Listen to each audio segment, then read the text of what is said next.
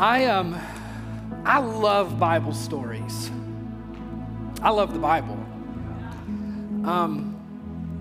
I remember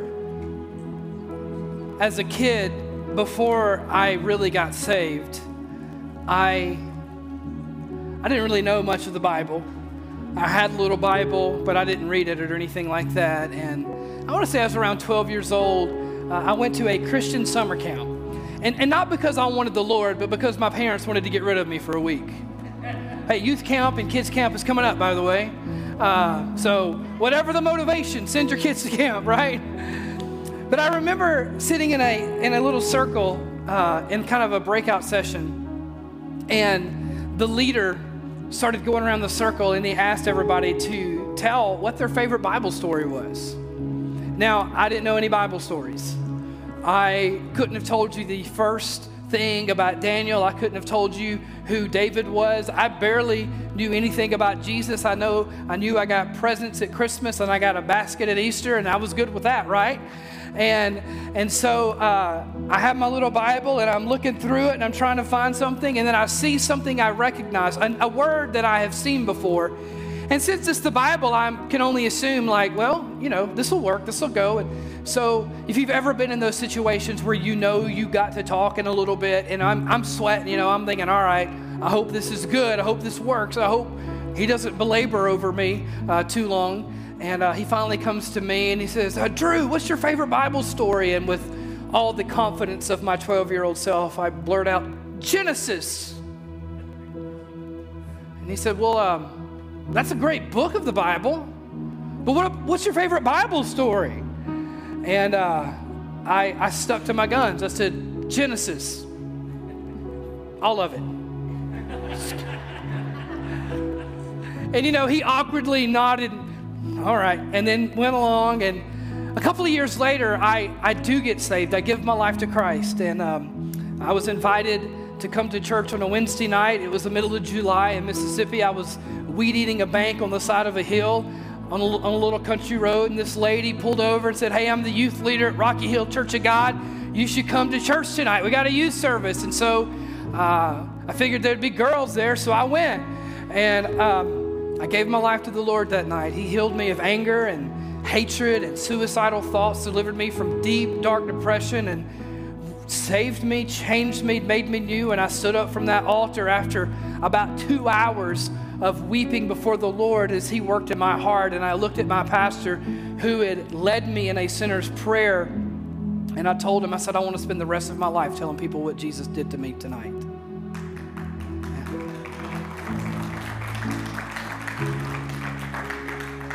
And he said, well, how about Wednesday night, a few weeks from now, you preach? And so I did. March 21st of 2001, I preached my very first sermon. I had went to the Bible bookstore in our local town, and I had bought my very first Bible, and it was a King James Bible, because if it was good enough for Paul, right? It was good enough for me.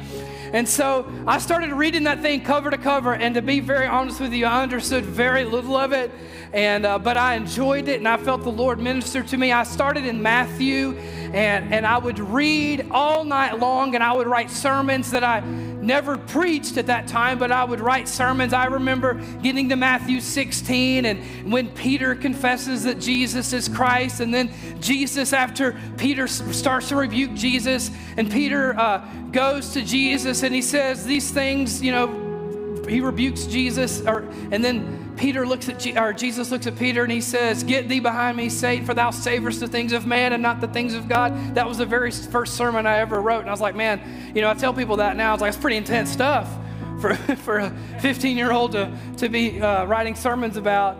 But when I preached my first sermon, I preached out of Philippians chapter 2 about how Jesus took upon himself the form of a servant, became a human, considering himself not equal with God. He gave up the privileges of the Godhead, and preached on that. It was heresy front and back, but it was good for me. It was the scariest 11 minutes of my life, though. Sorry, you saw how long first service went, so just get ready. And what was crazy is that summer I started getting opportunities to go and to preach, and I just turned 16 years old, and I would get asked to go to these different churches and preach, and I remember the very first time I went to this one little church. It was a small church, and literally the entire auditorium would not have fit this section of chairs in it over here. And so I preached my little heart out, and I just, as best I could. And after the service, they gave me an honorarium, which I didn't know what that was, but it was amazing to find out that people paid me to do that at the time. I would have done it for free, right? And but they gave it to me in a little Ziploc bag. Literally had just coins and cash in it. It was amazing. But it was just like the best. I was like, wow, I get to preach and I got paid. I can work with that. It wasn't long after that I got invited to this one church. They wanted me to preach a Saturday night youth service and then Sunday morning. And this is a larger church. And so I preached that night. And the thing is, in Mississippi and a lot of places, you're kind of out in the middle of, a cow pasture or around chicken houses, and there's not a lot of Holiday Inns in the area. And so instead of putting me up in a hotel, I stayed with a couple in the church. And they were a little older. They had grandkids. And so I go into the bedroom that they have for me, and I'm laying there, and, it's 8, 9, 10 o'clock at night. And I look over, and I see these books. And I had seen these books before, like in the waiting rooms of doctors' offices. And they're literally called the Bible Story. And they're these blue books. And they had the whole set of them, right? And so I get down on the floor, I pull one out, and I start reading. And before I know it, the sun is coming up and light is coming in the room. I spent the entire night reading through these books. I still didn't even finish them. All that to say, I love the Bible. I love Bible stories. And I hope that through this series, and even just being a part of LifeHouse Church, that if you don't know the Bible, I hope that you will learn stuff. I think that you can teach without preaching, but I don't think that you can preach without teaching. Did I say that right? Okay. I hope that you'll learn things, but even more than what I hope you will learn, I hope you will develop a passion to learn it for yourself. And if the Bible is hard for you to understand, first of all, that's okay. I get it. Been there, done that, still there, right? Get you a children's Bible. Legitimately get you a children's Bible. No shame in that. And start reading it. And you will, I guarantee you will fall in love with these stories. And they will begin to make a difference in your life. And so I hope that first and foremost, you will fall in love with the Word of God. And I hope that you will learn something. I tell you, every time I pick this book up and I begin to read it, and I've read a lot of it. I went to school to learn this. I've got commentaries more than I'll ever be able to read in my lifetime, truthfully. But every time I pick this book up, I see something I've never seen before. I notice something that I've never noticed before, and it makes an impact in my life. And the reason why is because this book, these words are not stationary. There is life on these pages, not because of the ink, not because of the paper, but because of the author. And the Word of God is living and active. And so I want you to go to Joshua today. Joshua chapter 6, as we continue our series. And we're going to talk about a story that even if you are not all that familiar with the Bible, or even if you don't attend church all that often, you've probably seen a flannel graph or a VeggieTales episode, or heard somebody somewhere at some time preach on Joshua and the walls of Jericho, right? They marched around the city. Joshua chapter 6. I'm going to skip around just a little bit, but we'll start with verse number 1. It says, "Now the gates of Jericho were tightly shut because the people were afraid of the Israelites. No one was allowed to go out or in. But the Lord said to Joshua, I have given you Jericho, its king, and all its strong warriors. You and your fighting men should march around the town once a day for 6 days. 7 priests will walk ahead of the ark, each carrying a ram's horn. On the 7th day, you are to march around the town 7 times with the priests blowing the horns. When you hear the priests give one long blast on the ram's horns, have all the people shout as loud as they can. Then the walls of the town will collapse and the people can charge straight into the town." Now, go to verse 10. This is Joshua talking. He says, "Do not shout, Do not even talk, Joshua commanded, not a single word from any of you until I tell you to shout, then shout. So what Joshua is essentially saying, Bobby, if you can give me just a little more. What Joshua is essentially saying is that for the first 6 days, be quiet. And you have to ask yourself, why is he telling them to be quiet? Well, I mean, it's pretty obvious. Now, remember, we read these stories with the benefit of thousands of years of scripture and church history in hindsight. And so it's so easy, kind of like what John said about the Lord's Supper, it's so easy to allow our familiarity with these stories to rob us from the wonder that they contain. But you got to remember, they are in the wilderness, they have wandered for 40 years, and they are about to cross into the land of promise. And literally, God is telling them, hey, you're not going to take any swords, not going to take any bows or arrows, you're not going to get any armor, battle plan, you're just going to walk around it, and then eventually the walls will fall down. I think Joshua told the people to not talk because they would have been like, what the heck are we doing, Wendy? Joshua has lost his mind. Where's Moses when you need him? Right? Why did he have to go off and die? Joshua's an idiot. Moses would have never done this. Moses would have never made us do this. This is silly. This is ridiculous. And if you're not careful, it happens to you and me even today. We will talk ourselves out of the miracle God is trying to give us. We will, with our own words, speak doubt into existence that will penetrate our faith and rob us from the wonders that God wants to do among us. And so he says, don't talk, don't say a word, be quiet. Verse 15, on the seventh day, the Israelites got up at dawn and marched around the town as they had done before. But this time, everybody say this time. This time they went around the town 7 times. The 7th time around, as the priest sounded the long blast on their horns, Joshua commanded the people, shout, for the Lord has given you the town. Verse 17, Jericho and everything in it must be completely destroyed as an offering to the Lord. Only Rahab the prostitute and the others in her house will be spared, for she protected our spies. Verse 20, when the people heard the sound of the ram's horn, they shouted as loud as they could. Can we just take a moment and shout for the Lord here at LifeHouse Church? Come on, can we shout for the Lord today? Amen. Some of y'all just came to watch a show and you didn't come to worship. Let's just be honest about it. Can we shout for the Lord? Come on. Amen. Amen. Amen. When the people heard the ram's horn, they shouted as long as they could, and suddenly the walls of Jericho collapsed, and the Israelites charged straight into the town and captured it. I want to preach a message to you today that I'm calling From Wandering to Wonders. Father, we love you, we praise you, and we thank you. God, I pray that you will help me to be obedient to you, to be completely and totally surrendered to you. God, to preach with the authority that you have given me, to preach under the anointing that you have placed over me. But God, more than preaching, more than my words, more than anything I can do or anything I can say, that your Holy Spirit would move and minister, transforming us. God, transforming me. I need this word. I need what you have for me, Lord. Touching this church, touching this body of believers, helping us to love you more passionately and to obey you more faithfully.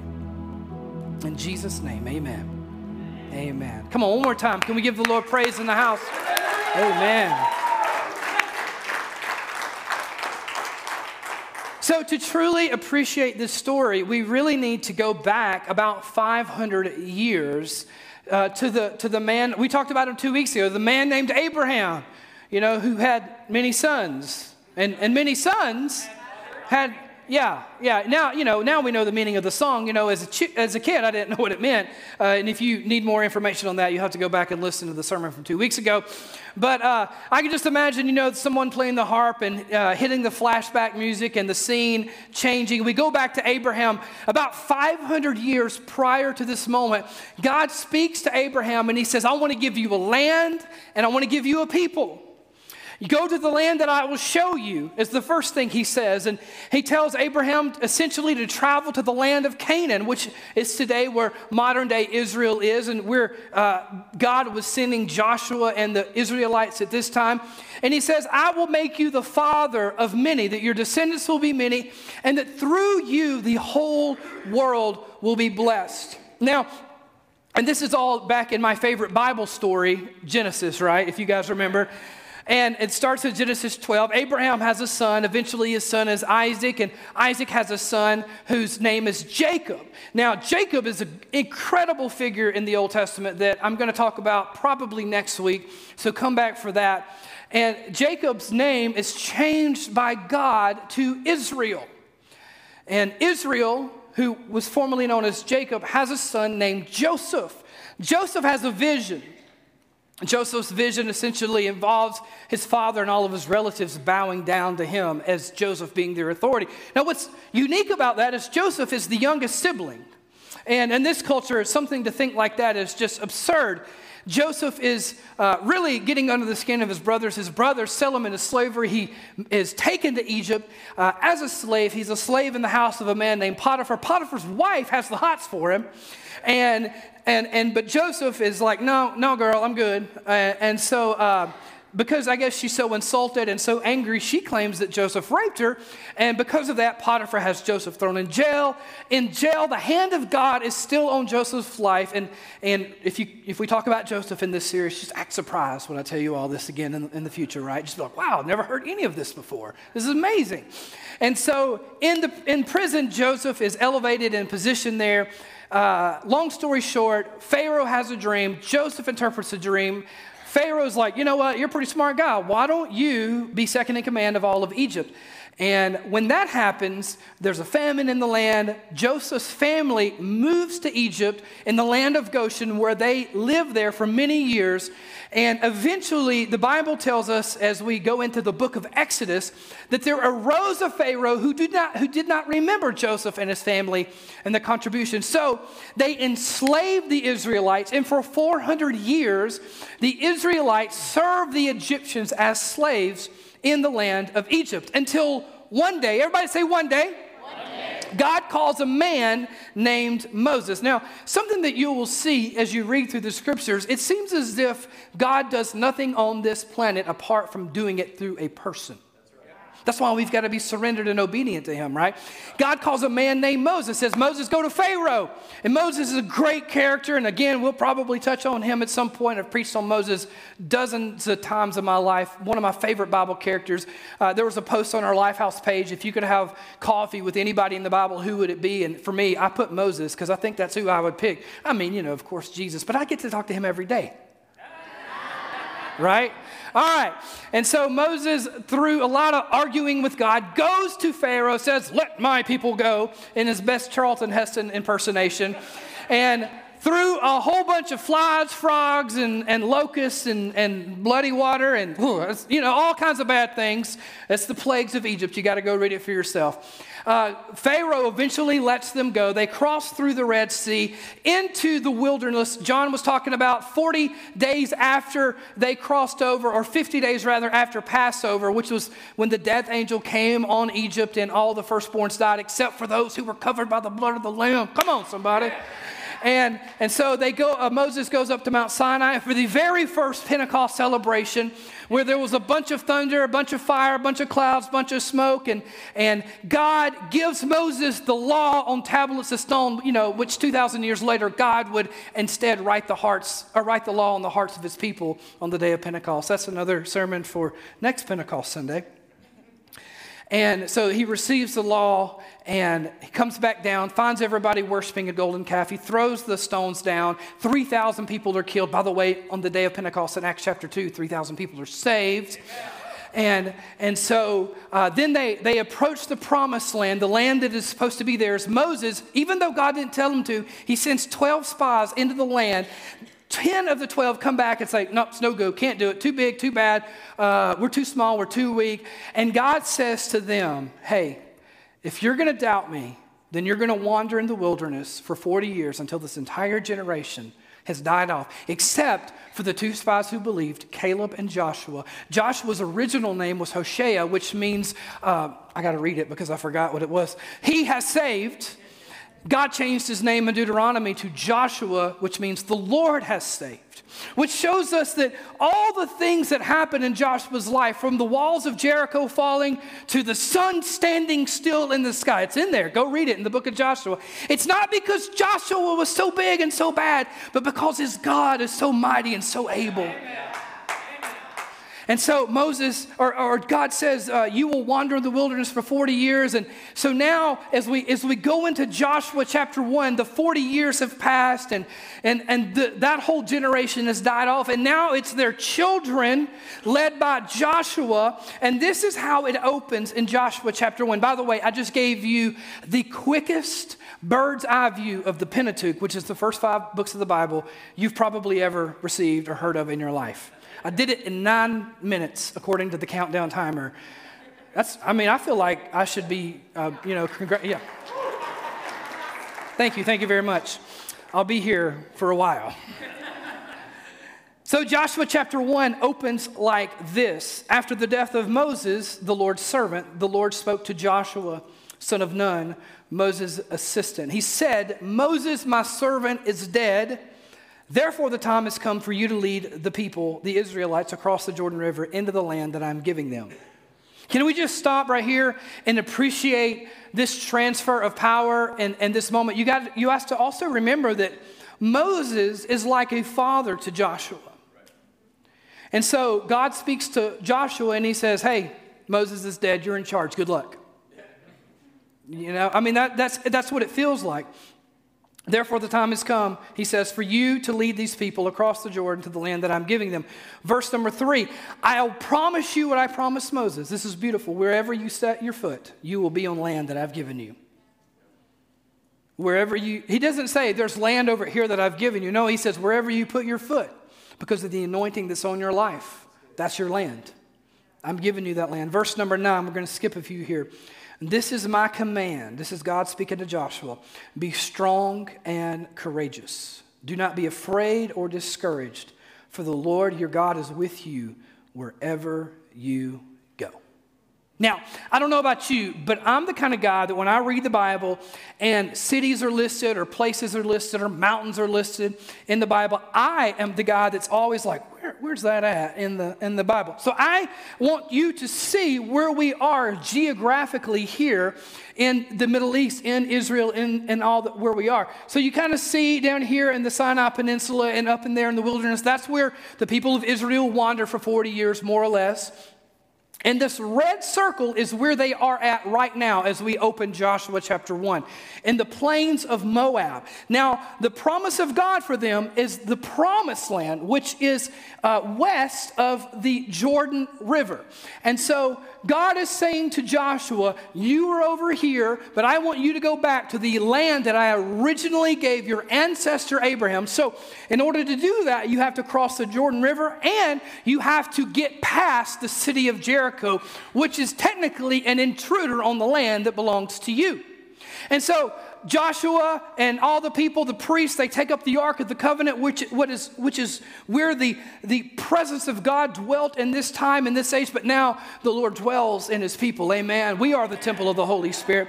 And so they take up the Ark of the Covenant, and the Bible tells us that as they set foot in the Jordan River, the water that was flowing down stopped. So the Red Sea is not the only sea that parted, and what's beautiful about that is God is promoting Joshua in the eyes of the people, saying, hey, if Moses can part water, so can Joshua, right?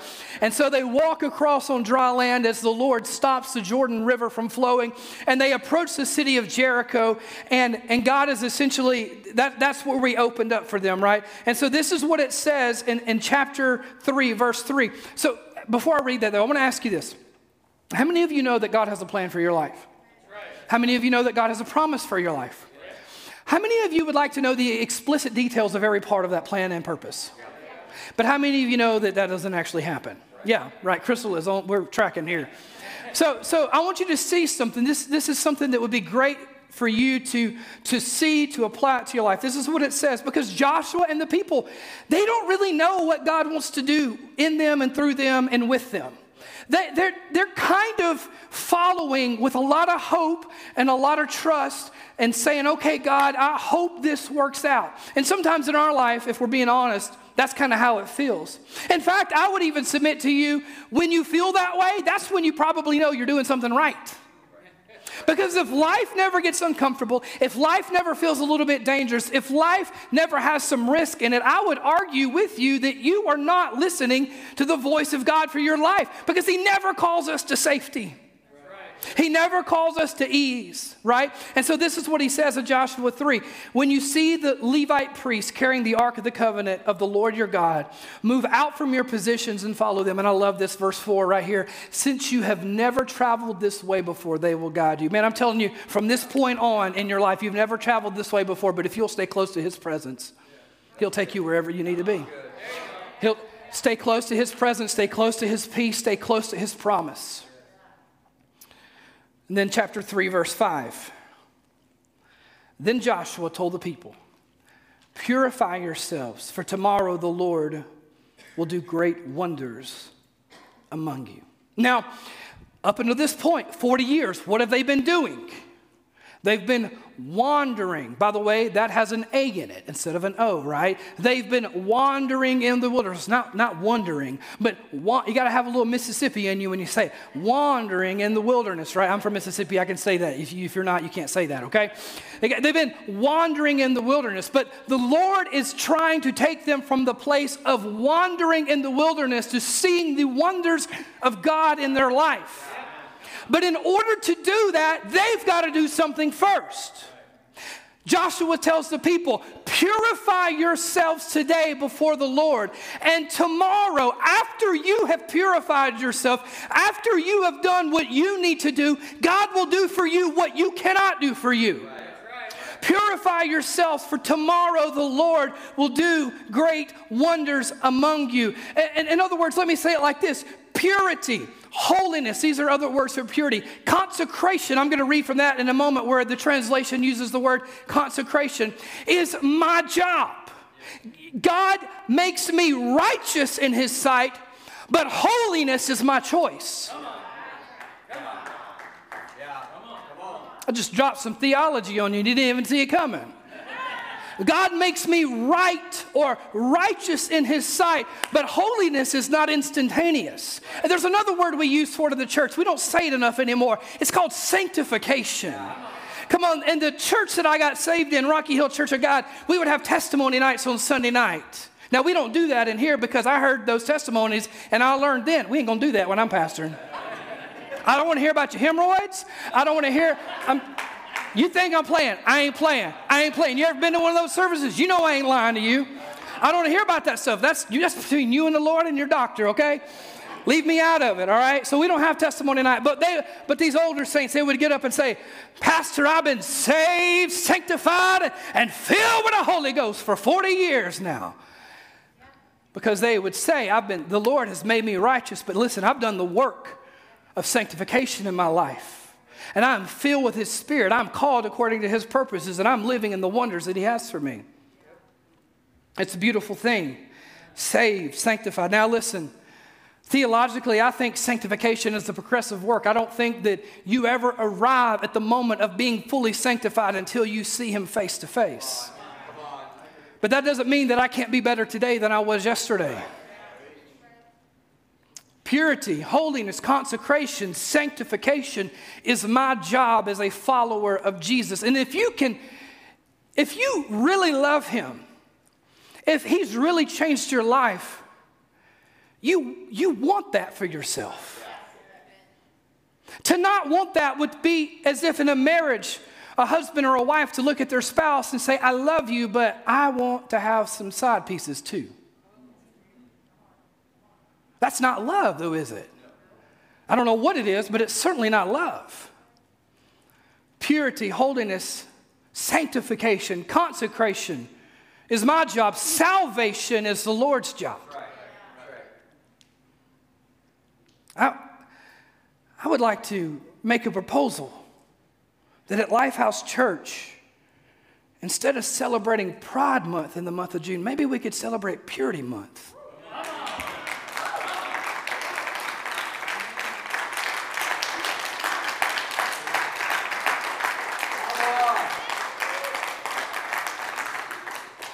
You know, the scriptures tell us that pride precedes a fall. The scriptures also tell us that God opposes the proud but gives grace to the humble. I don't know about you, but I got enough things in this world opposing me. I don't need God opposing me too.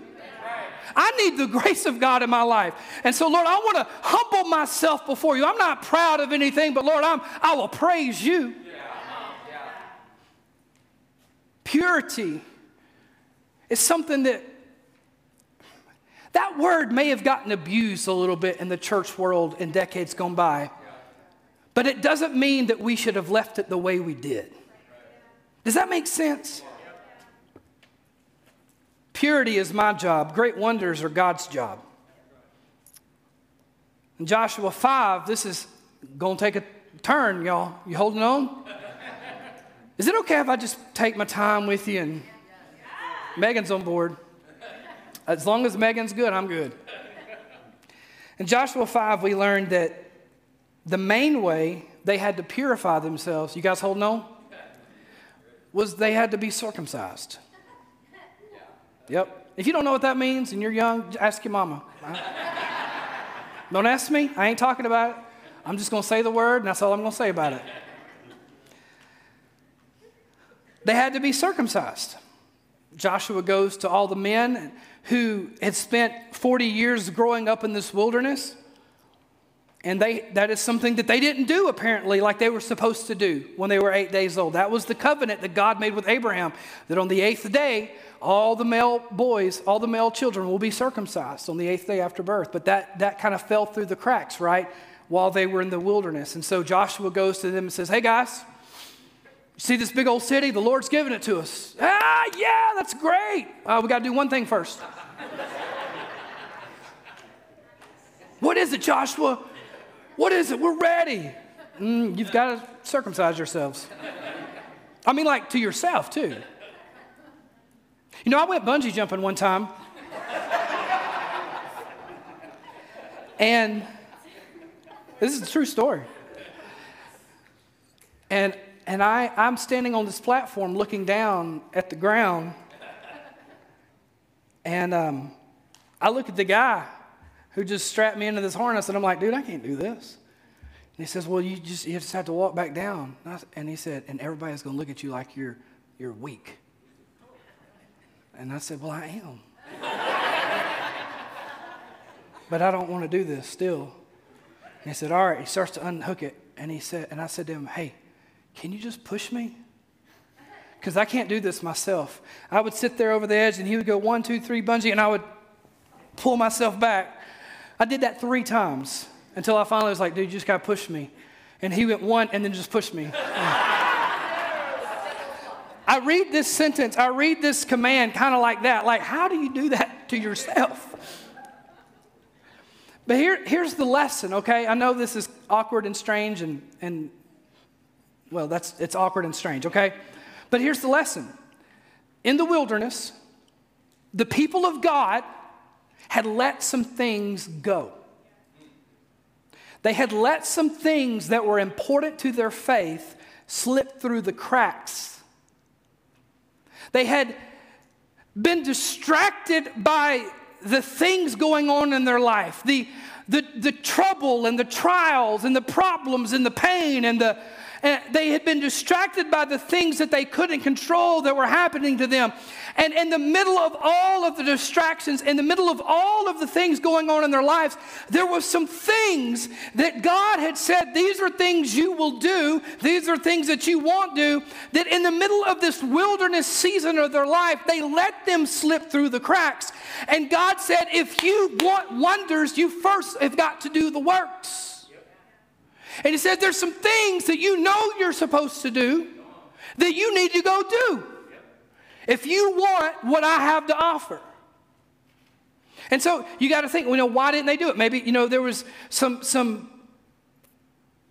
pretty obvious facts, like they didn't have any way to sterilize things. They didn't have an abundance of knives or swords. Like literally, this is weird, but it's true. Because the command Joshua gives them, he says, make some flint rocks or some sharp rocks and go circumcise yourselves. And that's not because he wanted to make it worse. It's because they didn't have the tools they needed. to do it correctly. This is weird.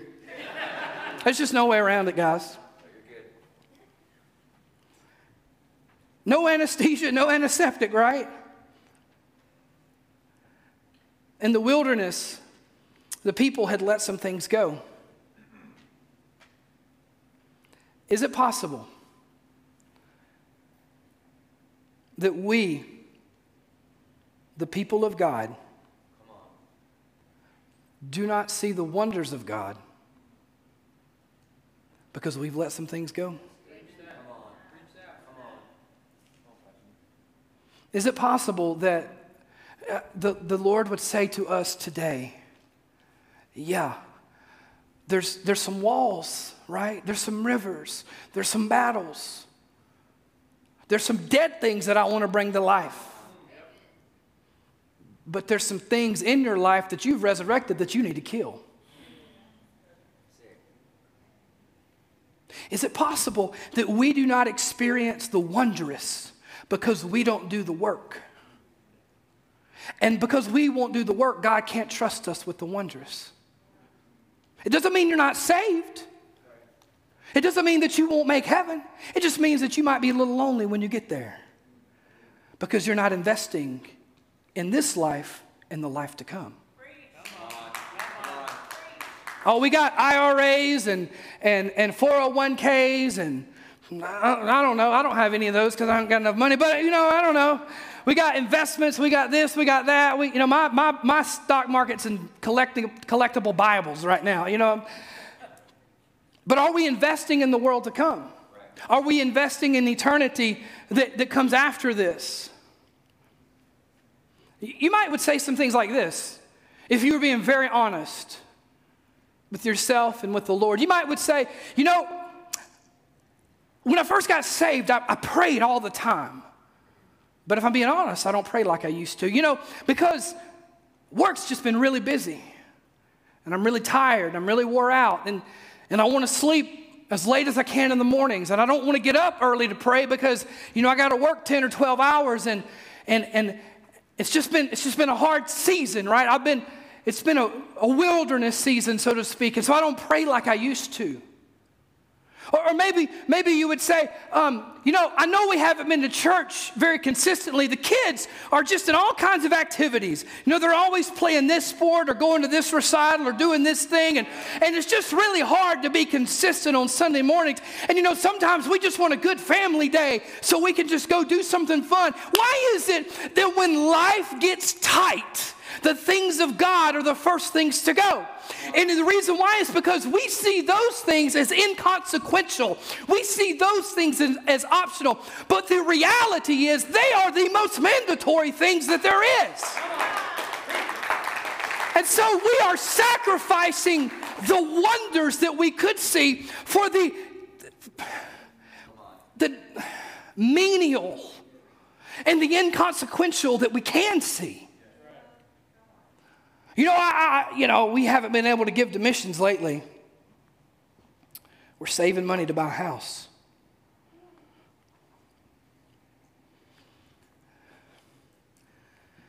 We're tithing what we can. But, things are real tight right now. I get it. I go through those seasons, but I don't stay there.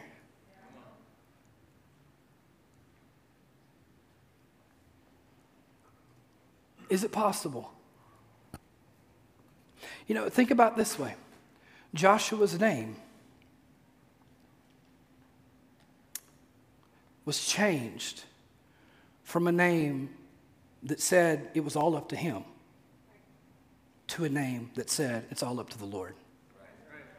Is it possible that the devil has deceived us into thinking that if I don't do it, if I don't save it, if I don't spend it, if I don't whatever, then it won't get done?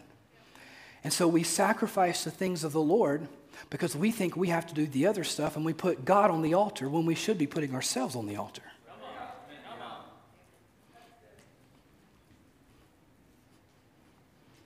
I don't want to go to that church. The preacher preaches too long.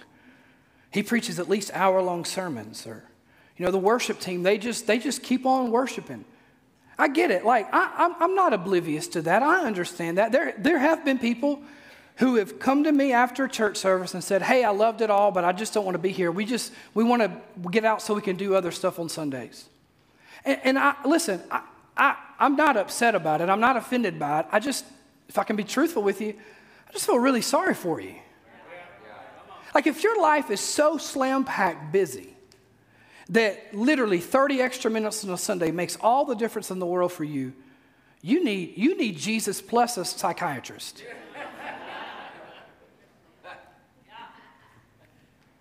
My wife's not in here to look at me dirty, so I'm just saying what I want to say.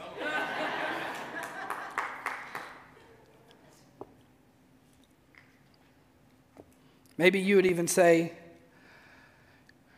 I want to share my faith, but I'm worried I'm going to offend somebody. I want to speak about certain topics, but I'm just, I got to work with these people. Well, yeah, enjoy your time at work because you won't get to see them in eternity.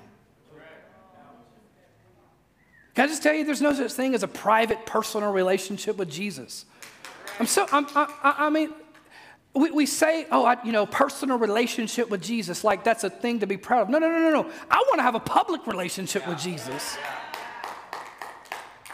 I want to have a public, because this gospel is, if it's real, right? If it's true, my God, how selfish must we be to hold on to it? It would be like saying I have the cure for this deadly disease that I know somebody has. But I know if I approach them to talk to them about it, I'm going to hurt their feelings. I'm going to make them mad. They're going to be upset. I call them out on their problems. My God, like if somebody's dying and going to hell, be a good person, be a loving person, and tell them the truth. And then leave the results up to the Holy Spirit. If you love people, share the gospel with them. Share the truth of God's word with them. I'm not saying be a jerk. I'm not saying, walk around thumping your Bible, telling them how they're going to go to hell. I'm saying show them how good he is. So good that everything else begins to lose its taste in this world. He's so good that the sins that the devil would want to tempt you with all of a sudden become, in the words of the song, strangely dim, right? Every other good thing, every other mediocre thing begins to fade away into the background as you realize how precious he is, how beautiful he is, how good he is, how gracious he is, how merciful. Come on, why aren't you helping me out right now? Come on, he's worth it. And the people outside of these walls are worth it too. That's right. Some of y'all have been wandering in the wilderness for too long. You've been living this life that so many people in this world live, where we try to get through this day just so we can do the same thing tomorrow. And that becomes the story of your life. It's Tuesday again. Can't wait for Friday. Wishing your life away because you don't realize the purpose you have even on a Tuesday. Because you're not seeing the wonders of God, even in the middle of the mundane of this world, because you're not doing the things you know you should be doing. You've forsaken holiness for pleasure. You've forsaken consecration for convenience. All right, I'm done. You guys okay? I'm not done preaching, but I'm done beating you. We can be thankful for any men in the room that didn't have this done as a baby. Physical circumcision is no longer part of the new covenant under Christ. AJ's life track over there. Can you just imagine that, stop it. We talk about living a holy life and things that we need to do or things that we don't need to do. Can you imagine AJ being like, well, hey, I'm so glad that you gave your life to Christ and you're part of our church. By the way. Anyway. All right, so flashback is over. We're back to Joshua. Joshua is the official leader. The people are consecrated. All the men have healed up, and Jericho is in their sights, right? And so we go back to verse 1 of chapter 6. Now the gates of Jericho were tightly shut because the people were afraid of the Israelites. No one was able to go out or in. The Lord said to Joshua, I have given you Jericho, its king, and its strong warriors. warriors. All right, if you will show the illustration there. So this is an artist's rendition of what Jericho would have looked like at this time. And I just want you to imagine yourself as Joshua, not leading a military, but leading a bunch of like nomad desert wanderers, right? And saying, okay, guys, this is the goal. We've got to take this city. And so you imagine the men, they're like, all right, Joshua, what's the plan? Where we're going to get some metal to build some swords. Where we're going to get the wood to build the bow and the arrow. And Joshua, in his conversation with God, as he's looking at this city, and God says to Joshua, I've given it to you, Joshua. Can't you see? Can't you see? There it is. It's all yours. And Joshua's like, God, that doesn't look like mine. That looks like you're trying to keep it from me, not give it to me. Oh, and by the way, God, all you want me to do is walk around it for a few days? And the walls are just going to fall? And then we're just going to miraculously win this battle? Here's a truth for you. If you take notes, write this down. Sometimes when you obey God, you're going to look foolish. Here's a wall. Take the priest, get your horns, take your decorated dresser known as the Ark of the Covenant, right? And commit to a 7-day hike in the same place. It's like watching a NASCAR race. I mean, how boring could it be? Maybe for you, it's, some things that you need to give up, or maybe some things that you need to pick up. Maybe the Lord's calling you to move somewhere, to become a missionary, to become a minister, become a pastor. Maybe He's just calling you to work in the nursery. Maybe He's calling you to witness to a coworker or to introduce yourself to a neighbor. I mean, it doesn't matter if it's big or small. Nonetheless, just be obedient to the Lord. Be sensitive to the Lord. And see, here's the thing about the story. We know how it ends. For one, I've already read it to you. For two, you probably heard it and you already know eventually the walls are going to fall. But remember, this is a real story about real people. And they had no idea how that story was going to end. Just like you don't have any idea how your story, your situation, your season, your Jericho is going to end, right? So what do you do when you don't know what to do? You do whatever God says to do. I'm going to say that again. What do you do when you don't know what to do? You just do whatever God says to do. And sometimes when you do that, compared to the standards of this world, you're going to look foolish. Secondly, sometimes when you obey God, when you do whatever God says to do, you're going to look like a failure. Yeah. Even under the best of circumstances, Israel really didn't have a chance against Jericho. Like in world standards, right? They really didn't stand a chance. You had a fortified city with a standing military and guards, weapons and supplies, all the stuff. And instead of training their military, instead of sharpening swords, instead of creating a battle plan, instead of building weapons of warfare, Joshua sits down with his guys. He's like, all right, guys, here's what we're going to do. Right? Can you just imagine this with me, if you will? We're going to take a walk. We're going to play a super extended version of the quiet game. We're going to walk some more. And then we're going to see which one of y'all can yell the loudest. I mean, but that's exactly what they did. That's exactly what they did.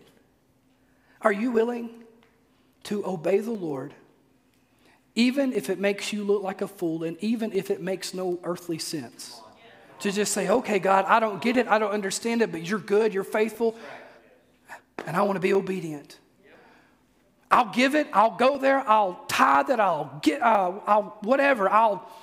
start doing it, I'll serve, I'll talk, I'll go. Whatever it may be. Because remember, righteousness is a gift that's given to us because of the finished work of Jesus. But holiness is a progressive work that the longer you follow Jesus, I feel the Lord in this. The longer you follow Jesus, and I don't mean like, there are people that have been following Jesus for 40 years, but they're no closer to Him today than they were 40 years ago. Let me say it like this. The closer you get to the Lord, the more offended by your sin that you will be.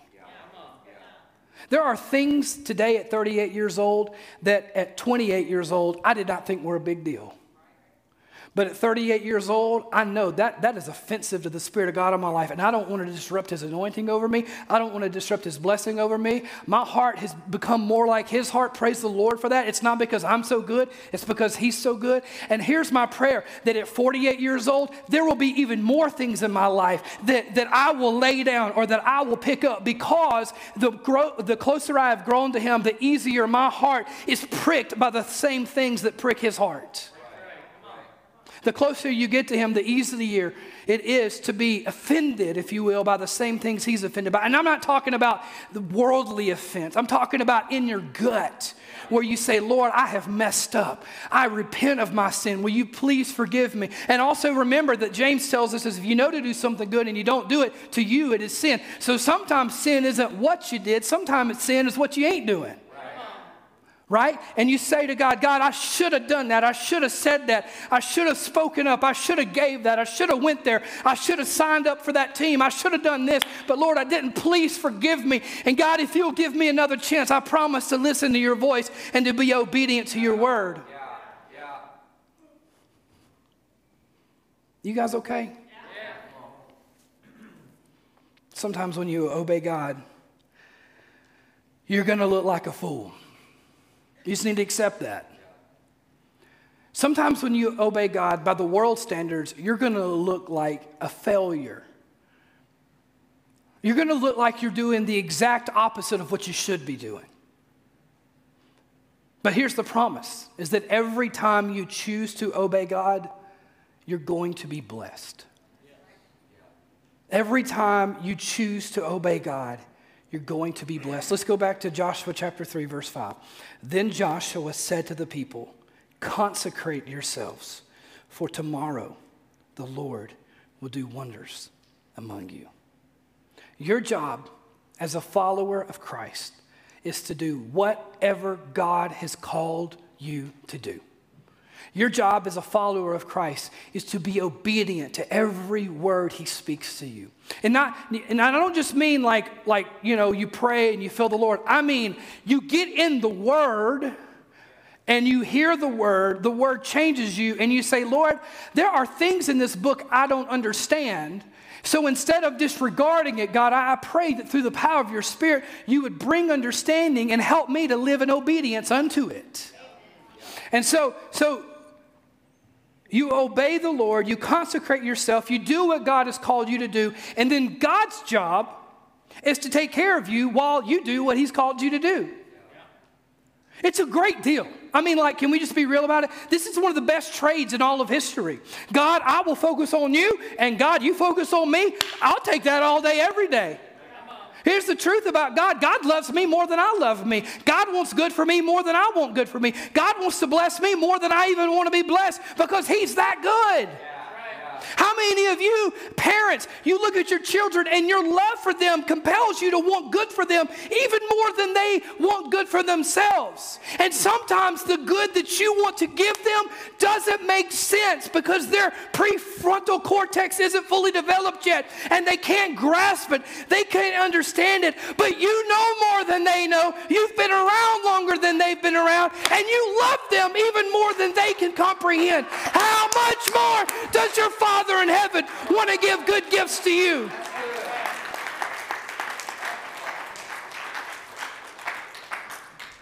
My job is him, his job is me. Jesus tells us the same thing. In Matthew 6:33, he says, seek first the kingdom of God and his righteousness, and all these things. You know what all these things is? It's all these things. It's all these other things. Seek God, seek his kingdom, seek his righteousness. And then the Lord promises us in his word, hey, you let me take care of the details. Trust me, obey me, and let me take care of the consequences. And there's a false teaching that's been a part of the church far longer than I've been a part of the church. And it says this, it says that God won't let you go through more than you can handle. Some of y'all probably even shared that on Facebook before. It's not true though. There's nowhere in his word does he say, I won't let you go through more than you can handle. He does say, I won't let you be tempted beyond what you can bear, but I will provide a way of escape. But we're not talking about temptation. Even in that, though, it does say that you will be tempted more than you can bear. You're just going to have a way out of it if you'll pay attention to it. Refer back to the life of Joseph. He never says you won't go through more than you can handle. He actually says you will go through situations that will kill you if you don't depend on me. Paul says it like this. We think you ought to know, dear brothers and sisters, this comes from his second letter to the church at Corinth, about the trouble we went through in the province of Asia. Listen to his words. He says, we were crushed and overwhelmed beyond our ability to endure, and we thought we would never live through it. In fact, we expected to die, but as a result, here it is, we stopped relying on ourselves and learned. Everybody say that word, learned. We learned to rely only, not partially, not sometimes when I need it the most, but we learned always to only rely on God. The same God who has the power to raise the dead. And here's what he says. And he did rescue us, and he will do it again. We have placed our confidence in him, and he will continue to rescue us. In Joshua's life, his name, Hoshea, he was his own confidence. But as he grew into the man of God that God had for him to be, he became the man who trusted only in the Lord to provide salvation, right? I want to ask you, church, who's your confidence in today? If it is in you, you will never submit to radical obedience. If it is in you, you will always hold your cards close to your chest, knowing that if you don't do it, it ain't going to get done. But if you will say, God, my confidence is in you. I don't care if I look like a fool. I don't care if by this world's standards I look like a failure. Lord, if you tell me to walk, I'm going to take a step. If you tell me to go, I'm going to run. If you tell me to jump, I'm going to jump. I don't care, God. Whatever you have, all for you.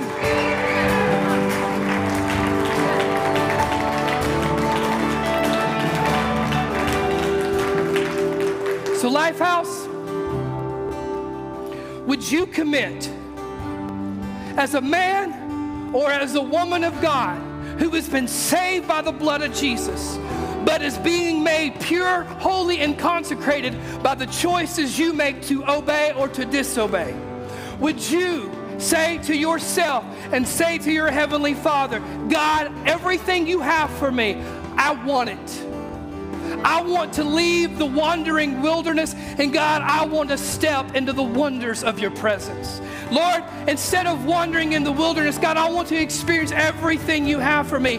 And that as a result, that we would see him move in our lives, in our homes, in our churches, and in the name of Jesus, in our communities, in our country, and in our world, as we make not a difference for ourselves, but a difference for eternity, if we will commit to true, radical obedience to the Lord. That when we look at the walls, we say, you know what, that ain't nothing. I'll just walk around that. I'll just do where you call me to do, whatever it is, whatever it looks like. I don't care if you laugh at me. I don't care if you block me or ban me. I don't care what it is. I'm going to obey the Lord. If that's you, would you stand with me this morning?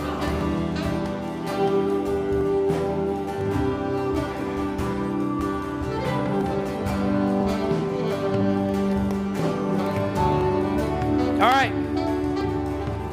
you're standing. I don't know how we're going to do this, but we're going to do it. I want to pray for everyone who's ready to say this morning, I want to leave the wandering wilderness and I want to step into the wonders of God. If that's your heart, if that's your prayer, and listen, I've done my best to convey to you, it does not come free. It comes at a cost, right? It comes with a price. You commit to the life of purity. You commit to the life of holiness. You commit to consecrate yourself and say, Lord, I am set apart for your purposes, not my purposes. I want to be clear with you. This isn't something that you can just have. This is something that you have to say, God, I will follow you. Wherever, however, whatever. If that's your prayer, to leave the wandering wilderness, to step into the wonders of our Father. And you're ready. You know the cost. You know what it's going to take. You're ready to lay the things down. You're ready to pick the things up. You want it all, good and bad and ugly. I want to invite you to come to this altar, spread all across this front. I want to pray for each and every one of you who are ready to make that step, ready to make that commitment.